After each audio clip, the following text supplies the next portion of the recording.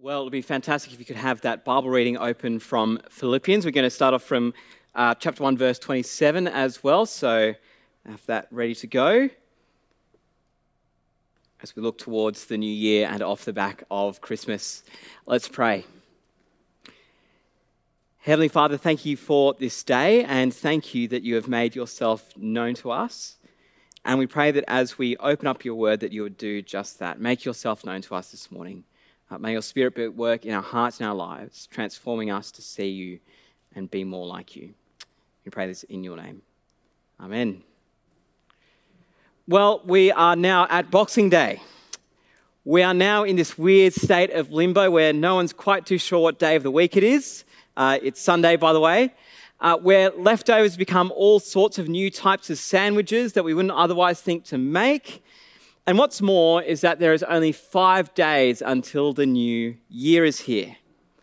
5 days until people start making resolutions, new goals, a new reinvention of themselves. In fact, a study in America has shown that in gyms, 12% of all new members sign up in January, that in January, 50% of website traffic increases. But then as the year settles in, on the second Saturday of February, the trend of fast food consumption increases while the gym attendance decreases. It has been known as Fall Off the Wagon Day. It seems that people are just hanging on for a new year. But off the back of what we just heard over the past couple of days, off the back of Christmas, off the back of the news that God has come on earth, surely there's got to be something so much bigger or better that we could aspire to. Something of more substance than just a job promotion or hitting those fitness goals or spending less time on social media. Not that there's anything wrong with those things. Well, the surprising thing is that Paul doesn't urge us to greatness or to be better or even to have more knowledge. We are urged here to have a New Year's resolution to be humble, to think of others before ourselves, to do nothing out of selfish ambition, to live just as Jesus did all those years ago and then 33 years later on that cross. And so in this section of Philippians, Paul urges us to live for Jesus as one, live for Jesus with humility, because he lived this way for us. So firstly, live for Jesus as one. Look with me at chapter 1, verse 27. Whatever happens, conduct yourselves in a manner worthy of the gospel of Christ. Then, whether I come and see you or only hear about you in my absence, I will know that you stand firm in the one Spirit, striving together as one for the faith of the gospel, without being frightened in any way by those who oppose you. This is of first importance. No matter if Paul can come visit them or not, whether he's martyred or not, if the church is persecuted, even if there's a global pandemic, conduct yourselves in a manner worthy of the gospel of Christ. This word to conduct means to live as a citizen, to discharge your duties as a citizen of the gospel. So whatever our lives look like, whatever our front lines are, or whether we're just at home quietly by ourselves, our lives are to be in line with that of the gospel, because we belong to Jesus. Our lives have been saved by Jesus. Every part of us belongs to Jesus. Every gift that we have is because of Jesus. And so we do all of that, and we live as people who have been saved by Jesus. I wonder if you've ever been disciplined by your parents because you've acted out in a way that your family wouldn't like. They might say something like, "Michael, you're a Calder, and Calders don't do that." Well, it's the same thing for us who are followers of Jesus. Not just to live as good citizens of Australia or good family members, but as citizens and as family members of Jesus. We are Christians. We bear the name of Jesus. And the great news is that we don't do this alone. We have other citizens right alongside us every step of the way, and we have the Holy Spirit with us. We're united in the Spirit. We walk this journey together. We walk with Jesus together. and we have a mission to do as God's people together. It's not a solo effort.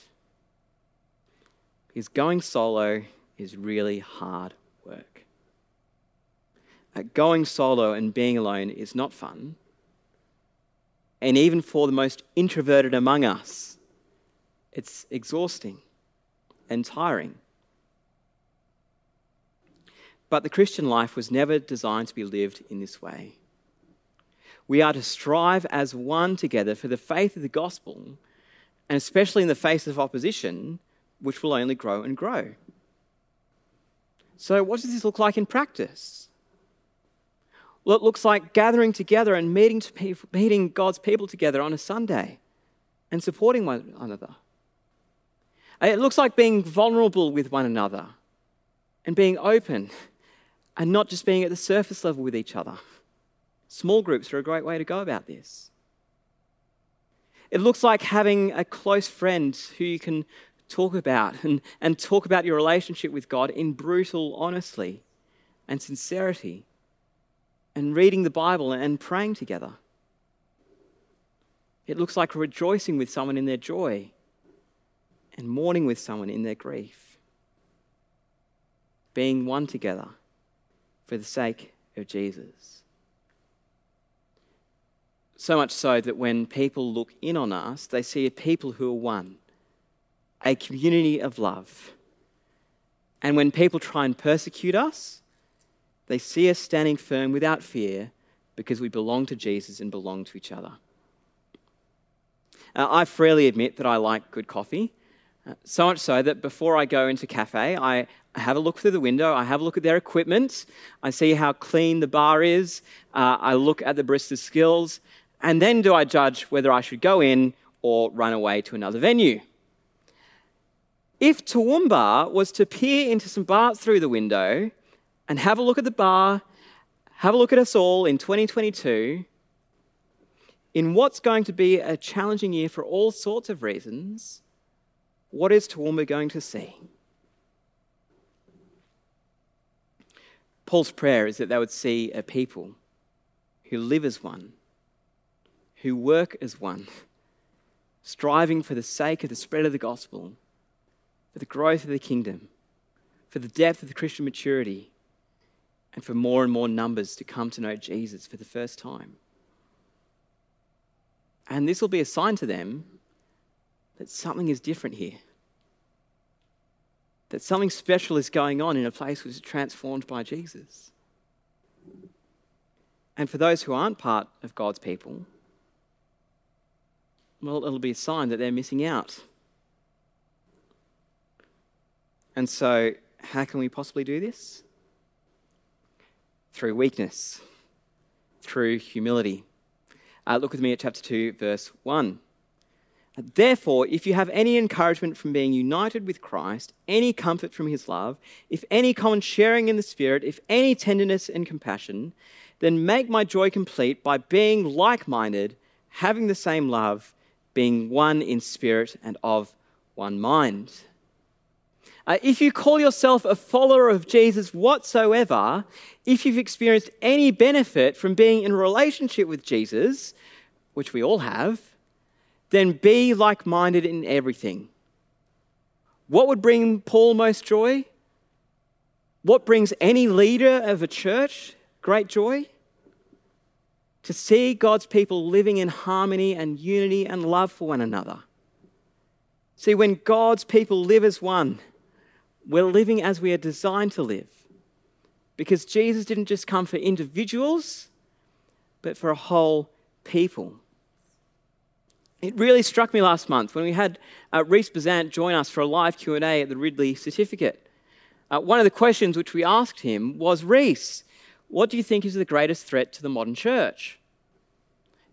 Now, I thought he might say things such as people walking away from the authority of the Word of God, maybe religious discrimination, or maybe for him, people forgetting church history. But he said that the greatest threat to the modern church is individualism. And he's right. As soon as we turn inward and just value our own personal preferences, our own interests, our own ambitions, then the church is going to crumble like termite-ridden wood. If you put any pressure on it, it's going to crumble. Now, this doesn't mean that we all have to be uniform. It doesn't mean that we all have to be the same. But in our differences, we can be one as we unite around the Word of God and the gospel. Just think about a symphony playing Beethoven's Fifth. There are times when they all play the same melody in unison, but for the vast majority, they're all playing their different parts, but in their differences, they're all playing the same tune. They're all playing as one. But just imagine that a trumpet player decides to have a bit of an ego and starts playing some Miles Davis over the top of everybody. And then a percussionist starts hopping on the drum kit and plays some AC/DC on the drums. The orchestra is no longer one, sounds dissonant and out of tune because people are starting to think of themselves. And that's what exactly will happen if we just go about as individuals. We won't be playing the tunes set out for us by Jesus. And when the world looks in, they'll see a group of people who's no different from them. So the solution? Well, it's humility. Chapter 2, verse 3. Do nothing out of selfish ambition or vain conceit. Rather, in humility, value others above yourselves, not looking to your own interests, but each of you to the interests of others. And you see, this is really hard. Our human nature this side of the fall is just to think of ourselves first. Our culture is generally all about self-promotion, whether it's on Facebook or Twitter or the local news column or in the workforce. So as Christians, we're called to be countercultural in thinking about the needs of others before ourselves, in being proactive into inviting people into our homes, being proactive in serving one another, in supporting one another, and in pointing one another to the grace of Jesus.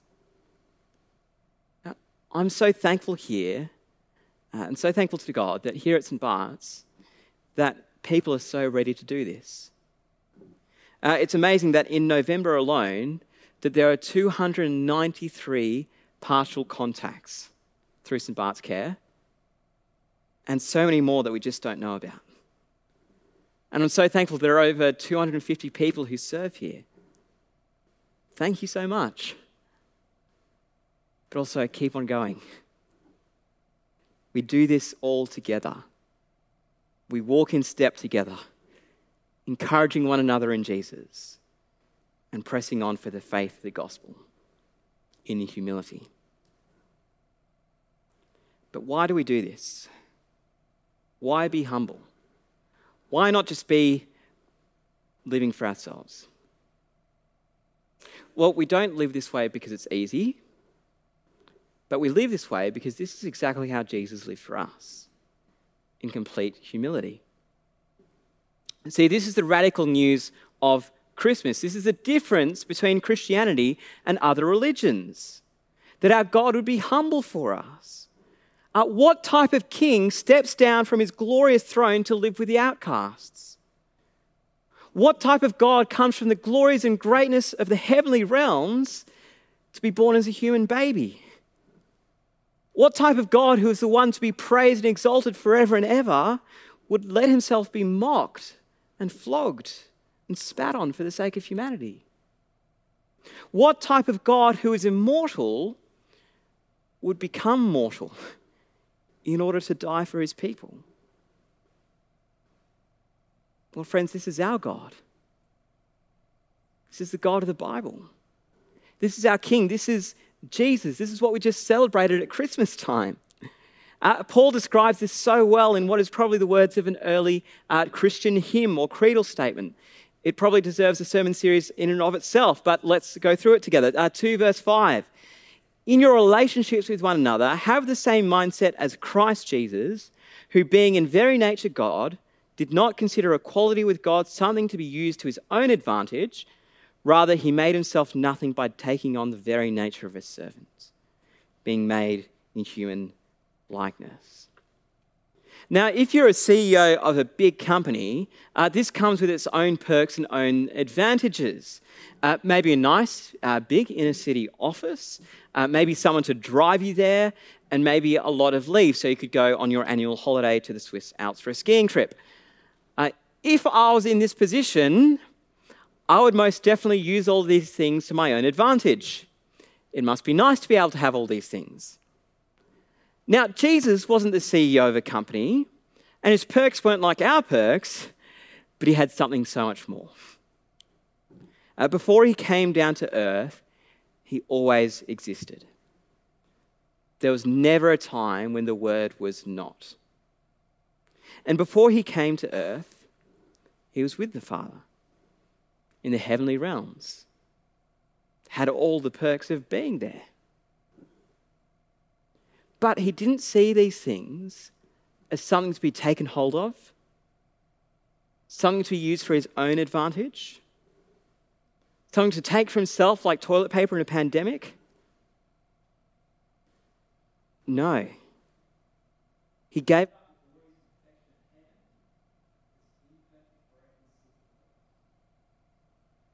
He's the only one who has ever had any of the credentials to stay in heaven. But he didn't. And he didn't come onto this earth born as a king on a throne into royalty, but as a helpless human baby born in a small town in a manger. God in flesh. God needing nursing, caring, help to walk, nappy changes. And he didn't come demanding that people attend to his every need. He didn't demand the best seats of the grand feast of the high flyers of the day. But he came as the lowly carpenter who hung out with the poor, the outcast, the morally corrupt, and put a towel around his waist to wash the dirty feet of his disciples. And at the end of his life, he didn't die at a ripe old age in his nice royal palace, and then a big funeral being processed around the city. No. At the age of about 33, he was paraded through the city streets, but carrying the heavy cross as people mocked him. He was nailed to it, his body broken, even though he was completely blameless. Jesus humbled himself to become a man and die the death that we deserve in complete humility, not thinking of his own comfort, but for the needs of others. Yes, friend, God thought of the needs of you. And our greatest need is salvation from sin and death. And he made this happen. So then, verse 9, therefore God exalted him to the highest place and gave him the name that is above every name. Jesus went from the lowest of the low on the cross and then was exalted to the highest place above all things with God. In fact, the original language says that he was hyper exalted, incomparable to anything else. He's in a class of his own above all kings, authorities, and so-called deities. He's above all things, including sickness and death. And when he comes again, all creation will come to know that he is the Lord. And those who worship him as his Lord and Saviour will be brought into their eternal home with him. And we'll be worshipping and glorifying him for eternity. But until then, this is how we are supposed to live. Just as Jesus did. In humility.